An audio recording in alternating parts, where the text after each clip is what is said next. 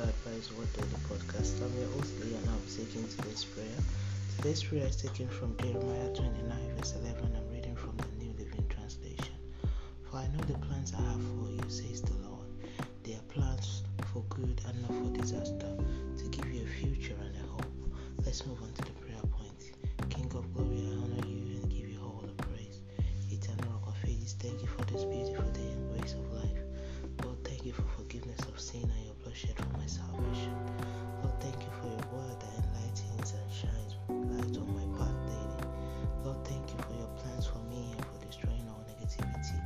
Lord, thank you for your grace that overshadows my life always. Lord, thank you for removing all barriers and limitation from my life. Lord, thank you for erasing evil agenda and the appointed time for their manifestation from my life. Father, thank you for destroying all opposition, reason or yet to rise against me. Father, thank you for your divine power at work in and through me. I give you all the praise. Lord, let your plan concerning me stand above any plan of the wicked. Father, elevate me to the heights of visibility and remove all impediment from my journey. Lord, transform my destiny to begin to achieve in all aspects of life.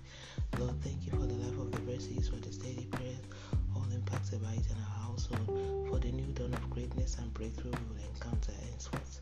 Now it's time for a personal prayer.